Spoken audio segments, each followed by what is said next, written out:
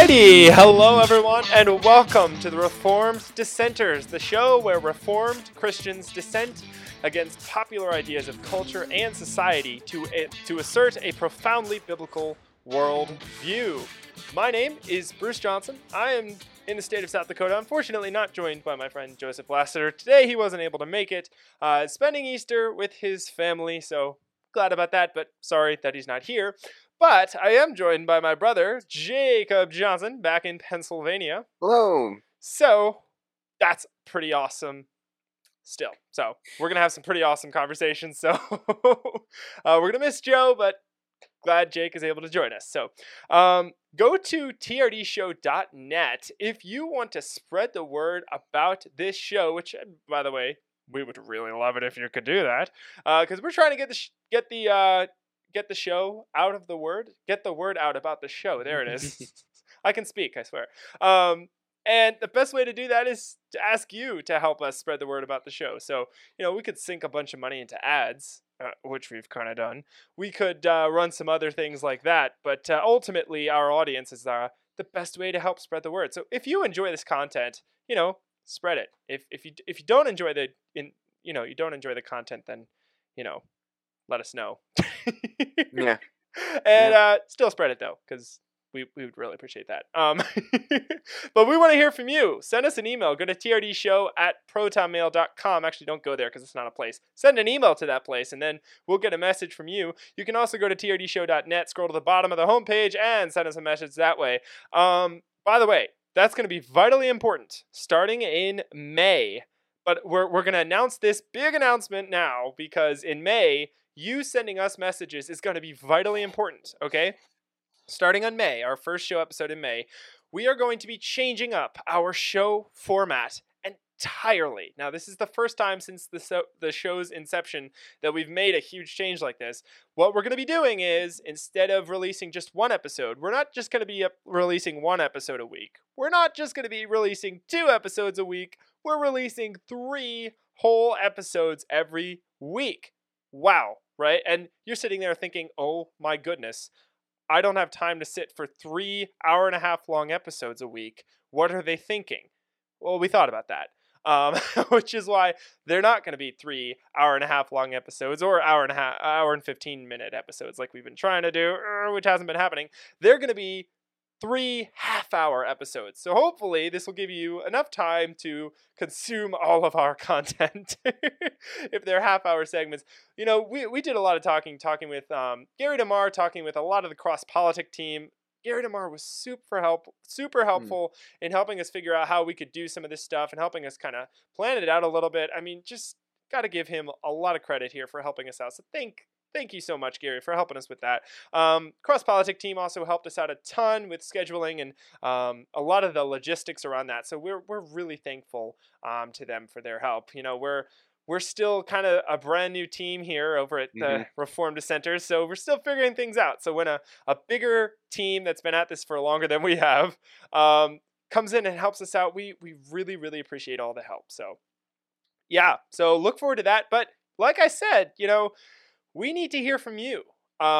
We cannot do this show without an audience. Obviously, no show can have no audience, but we cannot produce the new sections and new segments that we want to produce without input from you. So even if you've emailed us before, even if you've commented on our videos before, send us another email. We want to hear you. If you want to send us an email every week or 2 emails every week, I promise you, we won't email back and say, please stop sending us emails. We're going to be like, thank you, send more. We always want to hear from you. And especially with this new segment, you're going to hear more about that next week when we talk more at length about the scheduling. But we really, really, really want to hear from our audience. So send us an email, trdshow@protonmail.com, or go to our homepage and trdshow.net. Send us a message there. Questions you have, topics you have, things we've discussed before that you want to know more about, things that you disagree with us on. We want to hear all of it. Send us all the things, okay? So, this month, our theme is the realm and authority of Caesar. So, kind of talking about what is the civil government's job, but we're also breaking down what are some of the roles of some of the other governments, right? Like, what is the family government's job? What is the church government's job? What is the individual government's job, right? Self-government. but specifically civil government, since this month we are reading God and Government Volume 2 by Gary DeMar. We're going to be reading that for April and for May. So this month, like I said, we're reading Volume 2. We read Volume 1 a couple months ago. So we've got a lot to talk about. We've got some crazy current events that we're going to be talking about today. I mean, just bonkers stuff happened in the past 2 weeks. Well, actually, it's just past 1 week. Oh my goodness, because we did talk about current events last week. But it's just literally just this week that this stuff has happened. It's insane. So much has happened. It felt like 2 weeks. But we've got some cool stuff. So stick around for that. And then also, we've got so much. We read chapters 13 and 14 in God and Government Volume 2 by Gary DeMar. Oh my word, there's so much there to talk about. So stick around for that. You don't want to miss it.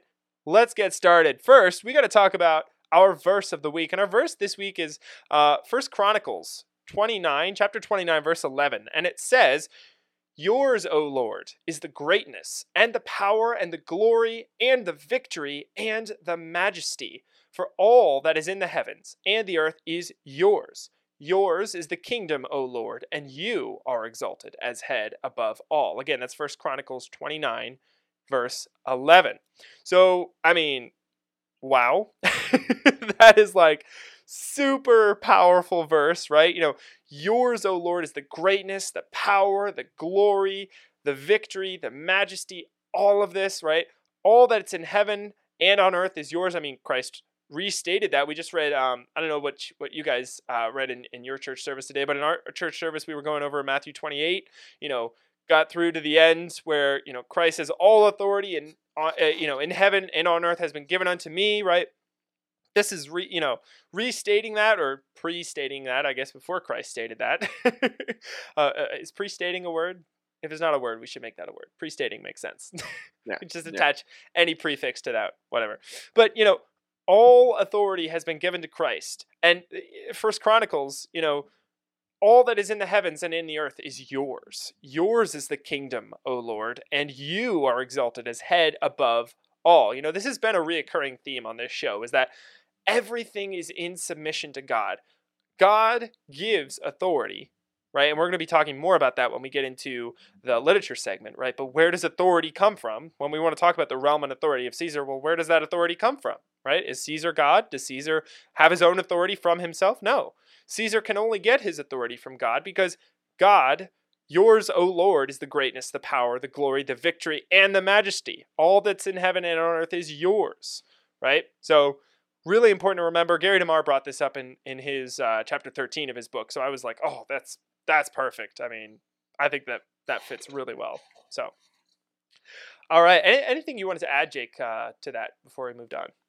Well, I mean, without putting too much time on us, but without spending too much time on this is something that's really important going into the literature section, and especially talking about God's sovereignty, dominion, and ownership. And yeah. So I think this is a very important verse to first understand that all is the Lord's, and then moving into what I specifically will be talking about in the literature section, just a brief like statement here is that since God has ownership, he then gives since God has dominion, he then gives ownership to us through the Great Commission. Yeah. And through Genesis, where he says to take dominion over the earth. Yep. Dominion mandate. So, right, exactly. Yep. And so, just like that's an important fact moving into our literature section. Yeah. So just keep that in mind. Don't forget that. Yeah. Absolutely. Yeah, really good point. Way to tie that back in there. Yeah, for sure. All right. Well, I'm going to give it back over to you, Jake. We're going to move into our current events breakdown. And I mean, always we'll have you go first. Well, I mean, the headline reads, Ron DeSantis bans late-term abortion in Florida. As almost everybody knows, Ron DeSantis is the governor of Florida, and even though this sounds good, I will explain a little bit later. Uh-oh. Not later, going into this, why this is not exactly the best, and it leads into a bigger conversation, and it depends on where you side on this, on the argument. But, of course, as the headline says, Ron DeSantis is banning late-term abortions after 15 weeks. While this is not the only state to do this, to create such a ban, this one stands out because, of course, we know Florida has recently become a state that emulates Republican stances. As, like, Ron DeSantis has been very strong recently. However, most would see this ban as being a good thing. Yeah. But what seems good on the outside, when you look through the bill, it shows multiple exemptions to the ban. Some being if the baby has Down syndrome. What? Or other disabilities. And that's the one that I'm mainly touching on here. Yeah. It does not, and this is an interesting one, which typical bills like this give, they give leniency towards rape. But this one doesn't. Oh, really? So, right. Wow. But yeah, but mostly I want to focus on here Down syndrome and other disabilities. So, basically, this bill is claiming that if a baby has a flaw, it is allowed to be murdered. Yep. Which is crazy to me. I don't mean to interject, but it's crazy to me because that's literally one of the things that they say abortion is like good for, right? That they'll say, well, I mean that's their big push on liberals, baby haters, people who want to murder babies.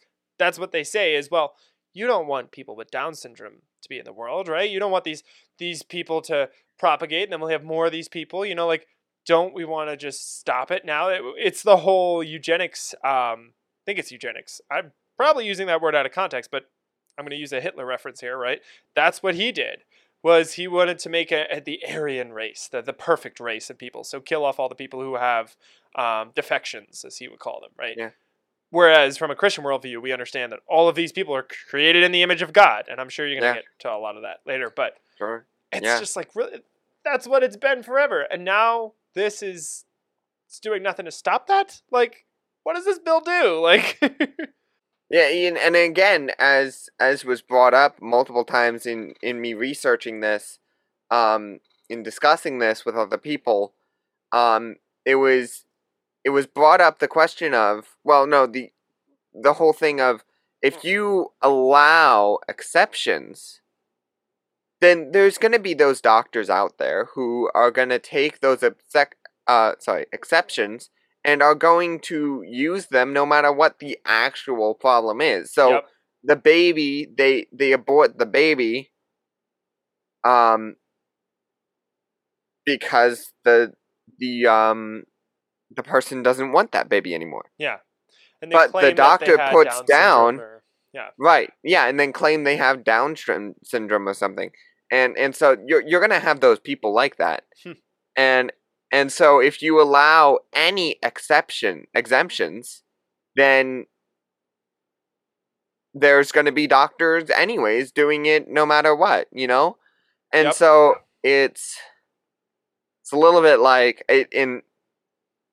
to take a stronger stance is going to work out better. Yeah. Right? And so and that's moving into the discussion of whether or not we just incrementalism, or we go full blown into getting rid of it. You know, not compromising on it. Right. And when you recognize that it's murder, you know, imagine this was what they consider a person, a full grown person, right? Now, I consider that a person too, but I also consider the baby a person. It's my point. I'm not saying a full grown person isn't a person. Whatever. But imagine that a full-grown person, murder was somehow being legalized for them, right? Mm-hmm. Could you imagine, like genocide in China, even the left is up in arms about the Uyghurs being murdered in droves by the Chinese government, right? So even that's not okay to them. Could you imagine if there was a law that said that was okay? Like, Right. they're not happy with it then. What makes it any different when babies, who are far more innocent, far more helpless, can't defend themselves? The Uyghurs at this point, unfortunately, can't either. Why is it okay here, but not okay here, right? How about Yeah. murder is wrong, period? Right. I mean, Yeah. I'm pretty sure we have laws on the book against murder. Why don't they apply to babies too? Yeah, and I have a verse coming up that talks about that point. But I mean, coming into this whole into talking about this, a question arises, and I want to bring that question up just to answer it. And is the killing of babies with Down syndrome or other disabilities wrong in a biblical interpretation? So I'm using, in order for me to formulate my argument and stuff, I'm using a court system ordering system. Okay. And so like it last helps week. me. Right, exactly. So, I mean, in answering this question in like a very short general answer, yes. The killing of babies with disabilities is wrong in biblical interpretation. Now we move into my reason behind this. Nice.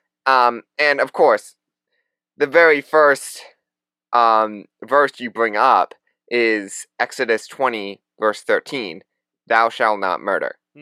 Right? Yep. And the argument against this is that, well, the baby isn't this fetus.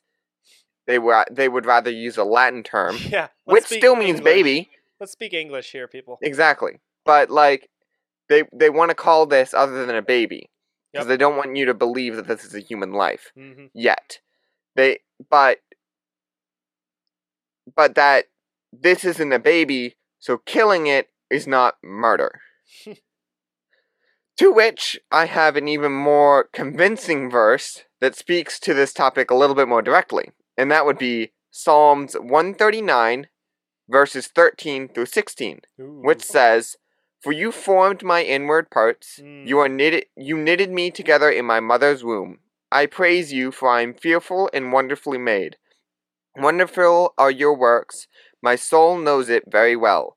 My frame was not hidden from you, when I was being made in secret, intricately woven in the depths of the earth. Your eyes saw me unformed substance. In your book were written, every one of them, the days that were formed for me, when as yet there was none of them." Yep. So nice. This verse shows God's immense care that He takes in creating life. Oh, sorry, that wasn't supposed to be bulleted. That's the statement. There we go. So not only is a baby a human life before it even enters the womb, but it is a life that is intricately designed. Right? So, as this verse shows, God created the baby before he was even in the womb. Yeah. Right? Moving into the last verse, to show my point, and this verse can be found in Matthew 18:14. And it reads, "So it is not the will of my Father who is in heaven that one of these little ones should perish." Yeah. I mean, that's a pretty clear statement right there. Yep. Doesn't get any more obvious than that. Yeah. Yep. So basically, to conclude, as we have seen through Psalms 139, 13 through 16, the human life begins before it even enters the womb. So killing a baby in the womb, no matter what age, is considered murder as defined by the Bible. Right? Yep. To which we find the verse, Exodus 20:13, which clearly states that murder is wrong. And not only is it a crime to do so, but Leviticus 24:17 says, Whoever takes a human life shall surely be put to death. Yep. The killing of an innocent baby, no matter how old and no matter in what condition, is a crime punishable by death. Yep. Very good, dude. That was great, and you fit like perfectly in the time slot. That was good. Yeah. Spot on. Good verses to draw from. Yeah, that's really important.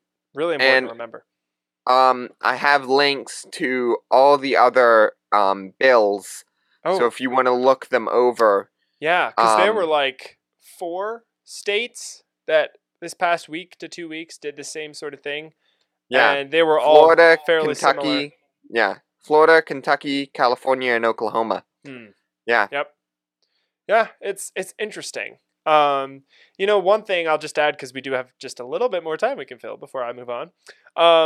One thing that I'll add is that at least our base, right, on our side that's pushing some of these things we would call Republican, even though I don't consider myself a Republican, at least they're pushing, and they kind of understand that this is important to their base, right?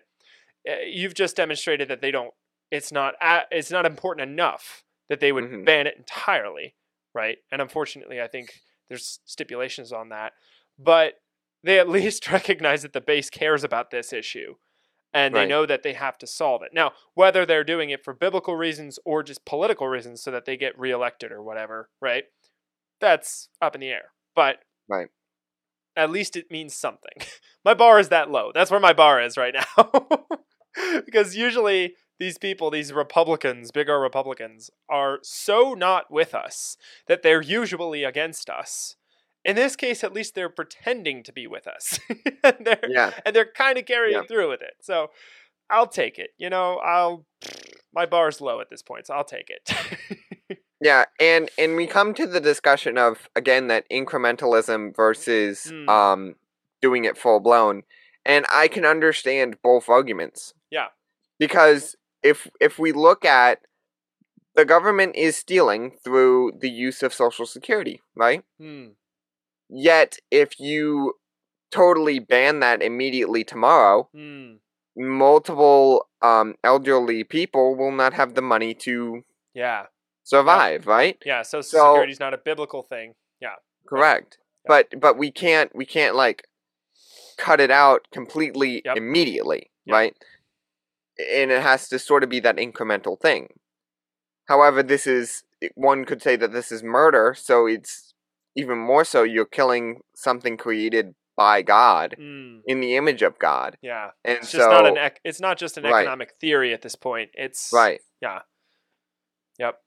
So I could see both arguments. And there are very, smart people, I should say, on both sides of the argument. So when it comes to the Social Security, is that what you mean? No, on incrementalism versus... Oh, incrementalism. Okay. Yeah. I got you. Yeah. And I just to give some context to my previous statement, what I don't mean that my bar is this low and that means it's okay. What I meant was my expectations are this low, right? I don't believe at all that this bill was right and good. I think it should be, let's go all the way, or explicitly explain to me why you didn't. Don't go out there and make a press statement and act like you did. You went all the way. No. You clearly didn't. Now explain to us why you didn't, Right. But when I say the bar is low, I mean my expectations. I don't expect much from Republicans anymore. So that's what I meant. Not that I think it's right, not that I agree with him or side with him, but yeah. And there is more I could go into in this discussion, but we don't really have the time. So if you want to hear more on this topic specifically, on the discussion of incrementalism versus, I don't know what the other side is called, but full blown, just like wait until don't compromise that absolutism. Yeah. But if you want to hear more on that, send us messages and I can create a deep dive, and either Bruce can join me or I could do it by myself. But Yeah, send us a message if you want to hear a deep dive on this. Yep, absolutely. Sweet. Thank you, Jake. Appreciate it. Mhm. Appreciate it. All right. Well, I'm going to cover, I have about 6 or 7 minutes. So I'm going to try and get through this. So my headline is Biden administration to require abortion and sex change coverage on health plans. Catholic group warns. So in case you're wondering what that is, you're unfamiliar with that term, that's gender reassignment. Okay? Gender reassignment, whether that's surgery, whether that's injections, whether that's whatever, right? The transgendered movement is what this is talking about, okay? A little more in depth, a legal group that assists Catholic employers said it fears that fake President Joe Biden's administration, I added the fake, by the way, but it's totally true, through the Department of Health and Human Resources, the HHS, could issue new regulations this month that would require health plans to pay for abortion and procedures for gender-confused individuals, end quote. So, okay, wow. Civil government is literally potentially requiring health plans to pay for baby murdering people that want to murder their own children, offer them to the false gods. Is that Baal with the mouth where you put the infant in the mouth? Yeah.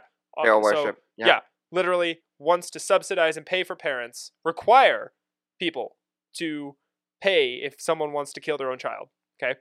And then also, if people want to mutilate their bodies or inject a substance into their body because they don't understand a biblical worldview on what God created them as and what their role is in society because of the way they were made, we have to pay for that as taxpayers. So that's great.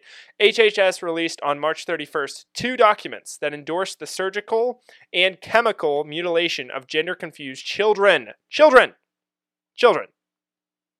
Wow. Providing gender-affirming care is neither child maltreatment nor malpractice, one document claims. And it went on, there is no scientifically sound research showing negative impacts from providing gender-affirming care, it continued, contradicting numerous experts. By the way, what that statement is from the HHS, completely false. Completely and categorically false.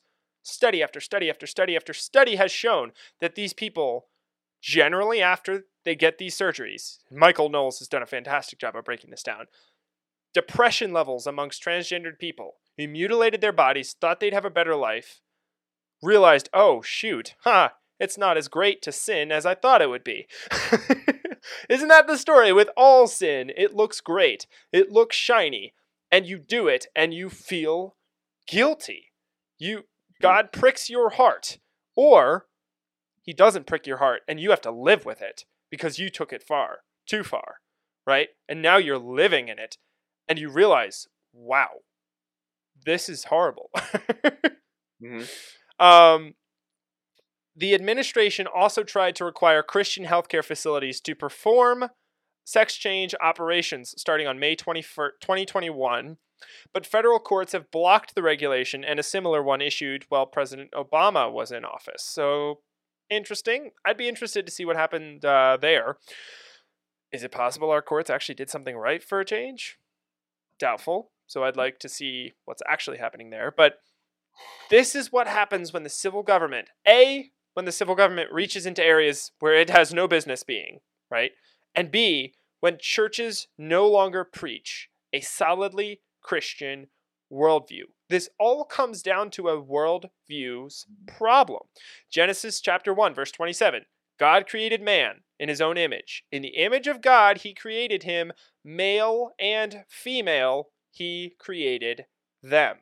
You are created as male or female from, as Jake was talking about, you are created in the image of God from birth, right? You were created as male or female from birth. This is part of it. Deuteronomy 22:5, a woman shall not wear a man's garment, nor shall a man put on a woman's garment, a woman's cloak. For whoever does these things is an abomination to the Lord your God. When you do not act like what God has created you, a man or a woman, when you do not fill the roles that he has created you, not only will your society collapse, but you personally are an abomination to God.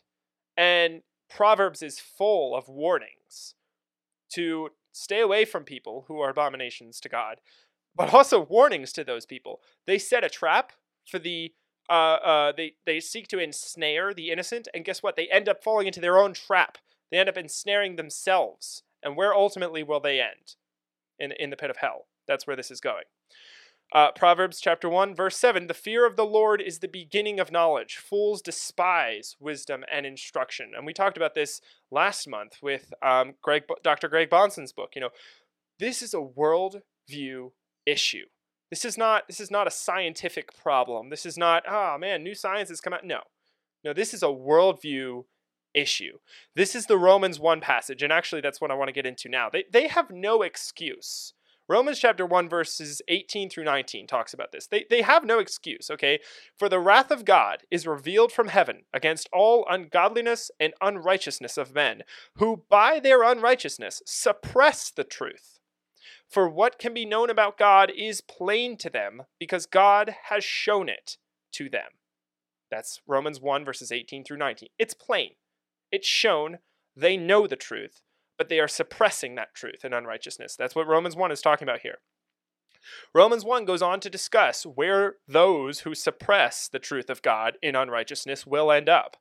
And it says they will become futile in their thinking, and their foolish hearts were darkened, right? Claiming to be wise, they became fools. God gave them up in the lusts of their hearts to impurity. And since they did not see fit to acknowledge God, God gave them up to a debased mind to do what ought not to be done, like mutilating your own body. Like, did you think this was like something we'd be talking about like 10 years ago? But this is where it goes. And we need to realize that this is not new. This is not something the Bible hasn't spoken to, right? Because Our tagline is all of Scripture for all of life, right? Basically, it's our new tagline, right? The past couple of months with everything we've been studying, that should be our tagline as Christians. All of Scripture for all of life. The Bible talks to all areas of life. This is not new. This has been done before. And guess what happens very soon to a nation where this is thriving, where this is the norm? Guess what's next? It ain't great. 2 entire civilizations destroyed with fire and brimstone from heaven because of it. Look at what happened to Rome throughout history, the fall of Rome. All of this preceded that. This is judgment. This is God removing his restraining hand and letting our hearts do what they want to do, which is a scary, scary place to be when God is not restraining your mind and restraining your heart. This is where they will go. This is not a matter of opinion. This is not a matter of scientific discovery. This is sin. This is wrong. And it brings judgment on a nation. That's what we need to be preaching as Christians. That's what we need to understand. Now, does that mean we hate these people? Goodness, no. We should pity them. We should try to help them because they're going to a very dark place very quickly, and they're bringing a whole nation down with them. But we don't hate them, but we do pity them. And, as Proverbs says, as we were talking about with Dr. Greg Bonson's book, you answer a fool according to his folly. You show them where this goes. You show them this has been done throughout history, and you show them where it inevitably ends. This is where your folly will take you, to the destruction of your nation.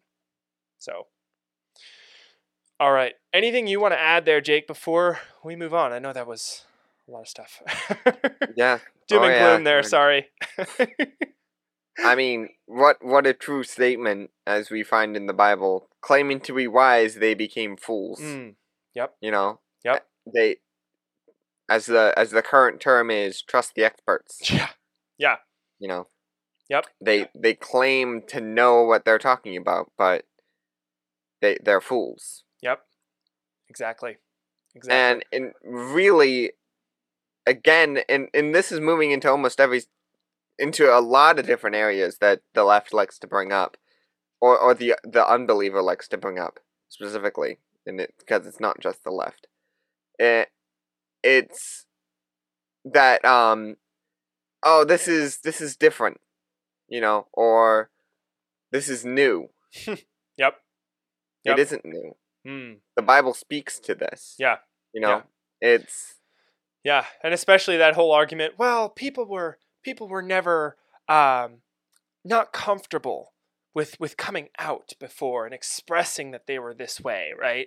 Like, oh, this is not, now we have people that are open and we have people that are, finally willing to admit that this is how they are. It's like, no, this is something that is learned.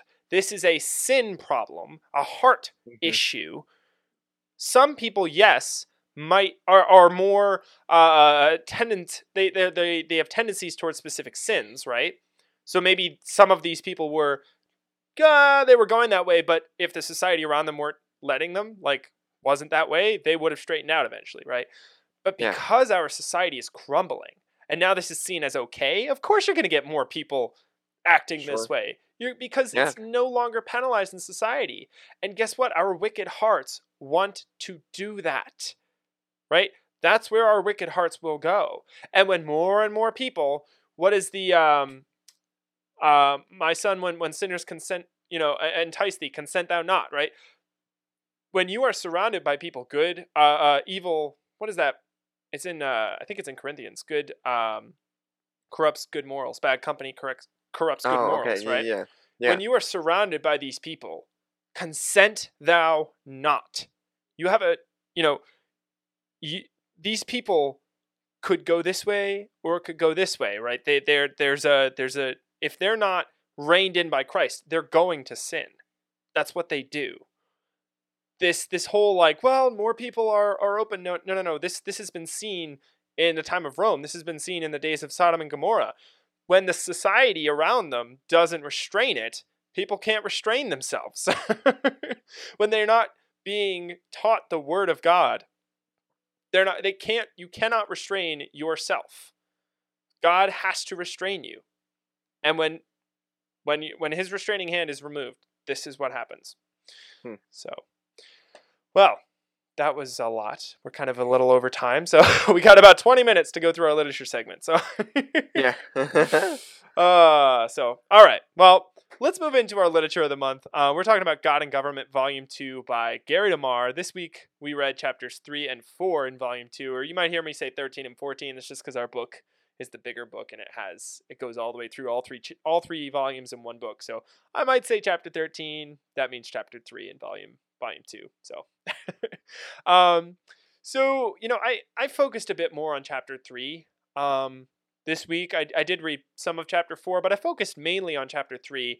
And I wanted to talk a lot more about that. But, chapter 4 talks a lot about property management, property ownership and what property means. So I hear Jake has a lot more to say about that, which is cool.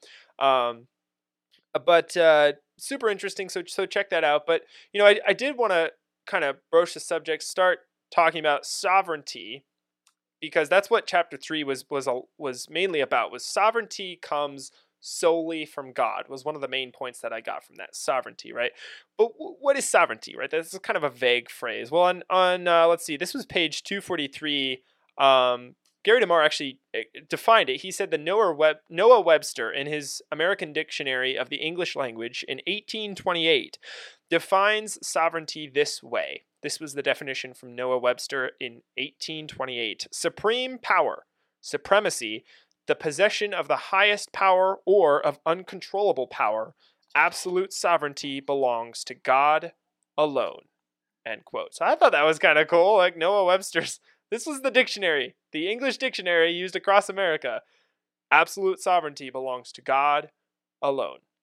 So I thought that was really neat. And then, he said on page 243 that whoever claims sovereignty expects his subjects to govern his realm in terms of his law and name. And we'll get into that a little bit later. But before I go on, anything, Jake, that you'd like to bring up, add to the conversation, or? Well, I mean, I guess this could fit. So it may go a little bit off topic. Yeah. And may veer a little bit away from exactly what you're talking about. Go for it. But I mean, this specific quote, which I really like, and you could possibly find it on a T-shirt later on. Ooh. But the denial of one sovereign assumes the sovereignty of another. Mm. This is a topic that we have touched on a lot, but I want to have us think a little bit more specifically in government. As this book is God and Government. If the president or other officials deny that God is the sovereign. Oh, this is civil government you're talking about. Right. Yes, Gotcha. I'm sorry. No worries. Yes. Just little poke. Exactly. Yeah, and I fell into that as well, thinking government was civil. Only the civil. Yeah, right. Oh boy. It's a societal problem. We all say it. So. Exactly. Yeah, it's all right. We'll let it slide this one time.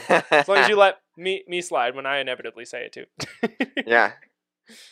Yeah, but if the president or other officials deny that God is sovereign over civil government, then they are assuming something or someone else does have sovereignty.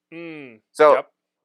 the myth of neutrality will ultimately end in a different state-run religion, as we are seeing currently. Yep. They're denying God as sovereign, but they're agreeing that human reason is sovereign. Yep. You have to replace it with something. Yep. Exactly. Because there isn't. Yeah, it does get replaced, right? Yep. Say that quote one more time, because that was really good. Sums this up really well. Yeah, and I could give you an exact page number if you really want it, but the denial of one sovereign assumes the sovereignty of another. Yep. Right? Yep. So you deny God, you assume the sovereignty of a different religion. Yep. Right? And let's face it, it's going to be you. Yeah. It's going to be you and your worldview and your logic. Either it's man or it's God, right? And it boils down. I mean, I forget what the passage is now. I'm forgetting the reference, but they worship man rather than the creator. Really, ultimately, you're left with two options. You're either going to worship yourself, and that could be a general, you're going to worship the human being, the creator, the mind of man, or you're going to worship God. You can't have both. It's one or the other. Yep. Yeah. Yeah, great. That's a really good quote. That's a really good quote. One thing I wanted to talk about, we're talking about society and how it's crumbling and collapsing right now.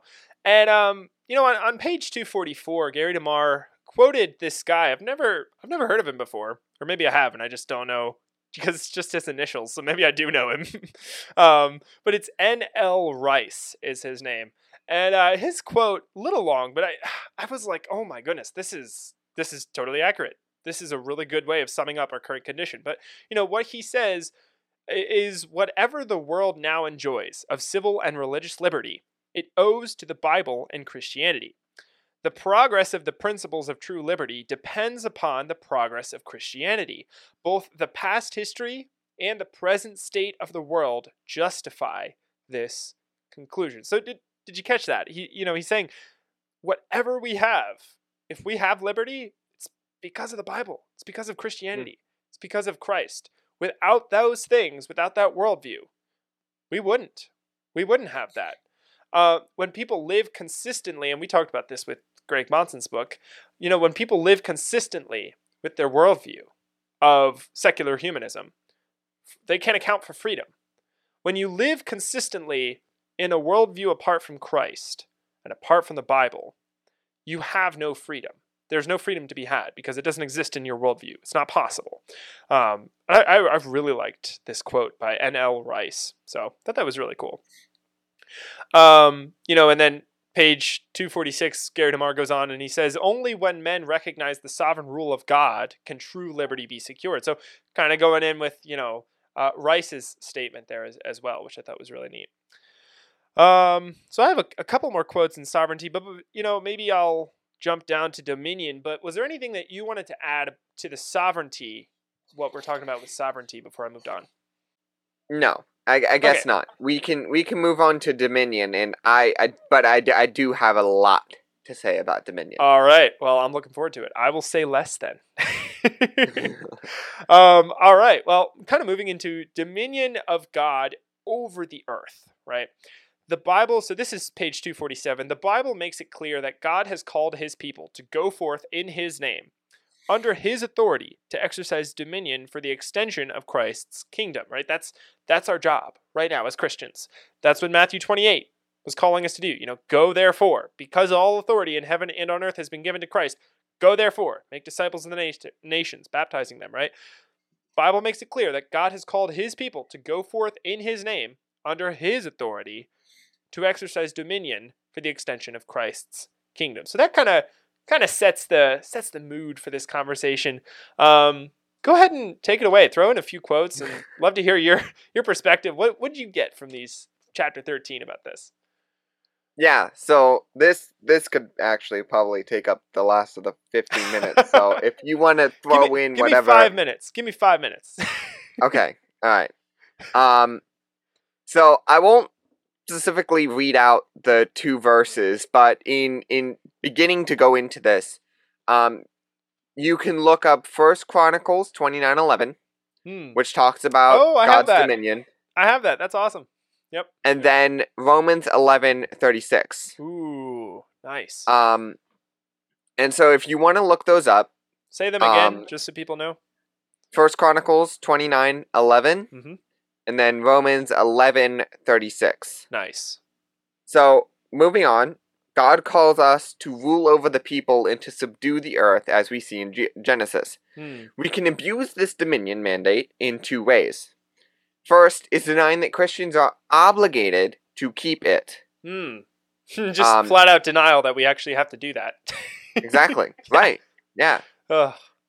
And the second is that Christians are sinners as well, and will forget the call to care for the earth. For example, how Israel did not let the earth rest for 7 years. That was really interesting. Exactly, yeah. I don't mean to interrupt. I feel horrible. No, but yeah, go ahead. What was really interesting was in early America, we saw that too. The Native Americans were doing that, and we were like, what are they doing, right? But they were actually like giving the land rest. And that's part of the dominion mandate, is that we look at those sorts of things. God has set rules on this earth. Nature and nature's God, right? The laws of nature and nature's God was a common phrase used in the writing of the Constitution and all of that. And that's what it's referring to. God has created this world in an orderly way. And working within that and having stewardship over that is a big part of dominion. Yeah. Sorry, Jake, go ahead. Yeah, and I mean this speaks to another topic of that again, speaks to the topic of we find in Romans 1 that the unbeliever knows the truth, right? They tout the religion of global warming, right? And they want to care for the earth, which is a biblical principle, but they do it in the wrong way. Yeah. Right? Yeah. So they know the truth that they want to protect the earth, right? But they do it wrong. That's their claim. Yeah. Right. And another more current example from Israel. I mean, this is going back, so more current than Israel. Can be found in the South, and how it would plant cotton year after year, which hurt the soil by depleting its nitrogen. They failed to move away and plant cotton somewhere else. And so it depleted the nitrogen in the land, meaning they couldn't grow cotton in there anymore. Yep. And hurt the earth, right? But then, moving on. Gotta move quickly. I got you. I'll give you about a minute more. Oh boy. DeMar brings to light the order in which Christ calls us to take dominion, and this can be found in the Great Commission. And I quote, Jesus' command to his church was to preach the gospel, regeneration, and make disciples of all the nation, training for dominion, bringing the world under the sway of his law word, tool of dominion, right? Even though God calls us to first evangelize, Gary DeMar, and we see that Jesus' command to his church to preach the gospel, go out and evangelize, calls us to first evangelize, Gary DeMar emphasizes the fact that evangelism is not just a conversation. He states the fact that if you just have conversations with sinners, they will get the impression that they have been saved they have been saved for his own sake rather than for the Lord's sake. Yeah, so kind of getting into the whole evangelism, which is the next topic that I want to discuss here. Which that's really good. I love that segue too. You kind of moved right into that because that is part of the Dominion mandate is this evangelism. Do you want to move right into that? Did you have anything to add to Dominion specifically before we moved on? We got about 10 minutes left.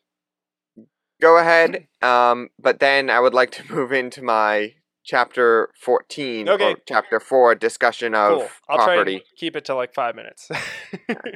Okay. So one of the things that he mentioned was on page 254, DeMar said, unless Christians actively oppose ideas which energize contrary movements, hostile principles will dominate the world and impede Christian dominion. And so that kind of goes right into evangelism. And, my takeaway from the evangelism portion was that evangelism is a tool for the kingdom. It's a tool, but it's not the end goal of the church, right? Evangelism is a tool, but it's not the end goal of the church, okay? And this is that same quote that Jake was mentioning from page 255. The Christian's first task is to bring the word of God, the gospel of Jesus Christ, to men and women who are in need of personal dominion, subduing the desires of a rebellious heart and will. That's the church's first task, is to do that. But we also have to understand that this is a quote from page 256 that says, evangelism should never be limited to conversion. Regeneration certainly must be the first step, but by limiting evangelism to conversion, the newly redeemed sinner often receives the impression that he has been saved for his own sake rather than for the Lord's sake. And that's what Jake was just discussing earlier, Sorry, I may have gotten that word wrong. For some reason, I have written down conversation. Oh, okay. But you're Conversion. right, it's conversion, not conversation. I got you. Yep, for sure. Yeah, but what that's talking about is why were you saved? That gets to the point of this. And unfortunately, what we hear from a lot of churches today, when they talk about evangelism and preaching the gospel, all they talk about is personal sanctification. You're saved just for yourself, just for your own soul? Or were you saved to now, instead of being a slave to sin, now you're a slave to Christ, right? So it's not just for your own sake that you were saved. It's so that now you are a servant of God to do his will on this earth and make this world his kingdom, right? You now take on the duties of the Christian name that you bear, right? When you bear Christ's name, that's not to be taken lightly. That's not just for your own salvation. While that's a huge part of it, and while you can't do any of the other things that he's called you to do unless you have that salvation, you need a changed and regenerated heart first. I cannot overstate that. I don't want to diminish that. That's not my intention. And that's not Gary DeMar's intention either. It's vitally important that you have a regenerated heart. But then what do you do now that how then should we now live, right? What do we do now that we've been saved, right? Our life is now not our own, but belongs to our precious Savior, Jesus Christ. That's question 1 of the Heidelberg Catechism, right? We live for Christ now. And so our outlook on life is different. So Gary DeMar, I'm going to bring that up again, page 256. What he said is evangelism should never be limited to conversion. Regeneration certainly must be the first step, like I was just saying, right? But by limiting evangelism to conversion, the newly redeemed sinner often receives the impression that he has been saved for his own sake rather than for the Lord's sake, right? We were created here. What's the Westminster Shorter Catechism? I think it's the first one. We were created to glorify God and enjoy him forever, right? Yes. That is our purpose here. Glorify God. That's why we were created. And what is the chief end of man? Chief end of man. There you go. Thank you. I was forgetting the question. Yeah, exactly. So it's important that we have that right view of evangelism, right? It's the starting point. It's the beginning of a new life. It's not the end goal of the church. Church then has to tell us how to live now that we've been saved. We can't just keep talking about, you've been saved, you've been saved, we've been saved, we've been saved, over and over and over. We now have to move on and go, okay, we've been saved. Now I need the food, right? It's like a newborn baby. Right. It's like, you're born, you're born, you are born, you are born. Like, if that's all they ever heard their whole life, you are a newborn. Are they going to grow? Are they going to actually be a person? Are they going to grow into anything at all? No. They need food. They need nourishment. They need now to be treated as a new baby that then grows into an adult, right? So, sorry, that's 5 minutes. That's my time. I'm going to cede the next 5 minutes to you. We might go 2 or 3 minutes over time, but that's fine. Go ahead. Yeah, I mean, this is a very interesting topic in talking about property and inheritance. Specific, both of the two primarily two topics found in chapter 4 or 14 is property and inheritance. I'm going to talk a little bit about inheritance, but mainly on property. And Gary DeMar, in talking about dominion and talking about the dominion command, shows that property tax is unbiblical. And I'll get into this. Hold on. I'm excited. Because God calls us to have dominion over the earth, and that is primarily accomplished through the family. The federal government is not allowed to own the land of a family that is not allowed to tax the land of a family. And here is my quote to back up this point. Since the family is the primary institution whereby the dominion covenant is to be executed, laws were given to protect the property of families. The Jubilee laws of Leviticus 25 ensured a family that it would always have land so that dominion could be exercised. Property could not be taxed. Gary DeMar goes even further, showing that even Karl Marx understood the position God gave to the family. Oh, this was really good. Yeah. And so he wanted to get rid of individual ownership so that the dominion of the earth could not be accomplished. Karl Marx's first commandment was the abolition of property in land and application of all rents of land to public purposes. So basically, he wanted the government to own all the land and for the private people to rent from the government. Does that sound familiar? Yeah. You will own nothing and be happy about it?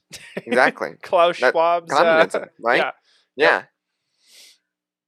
And I meant to say that Karl Marx's very first commandment in his Communist Manifesto.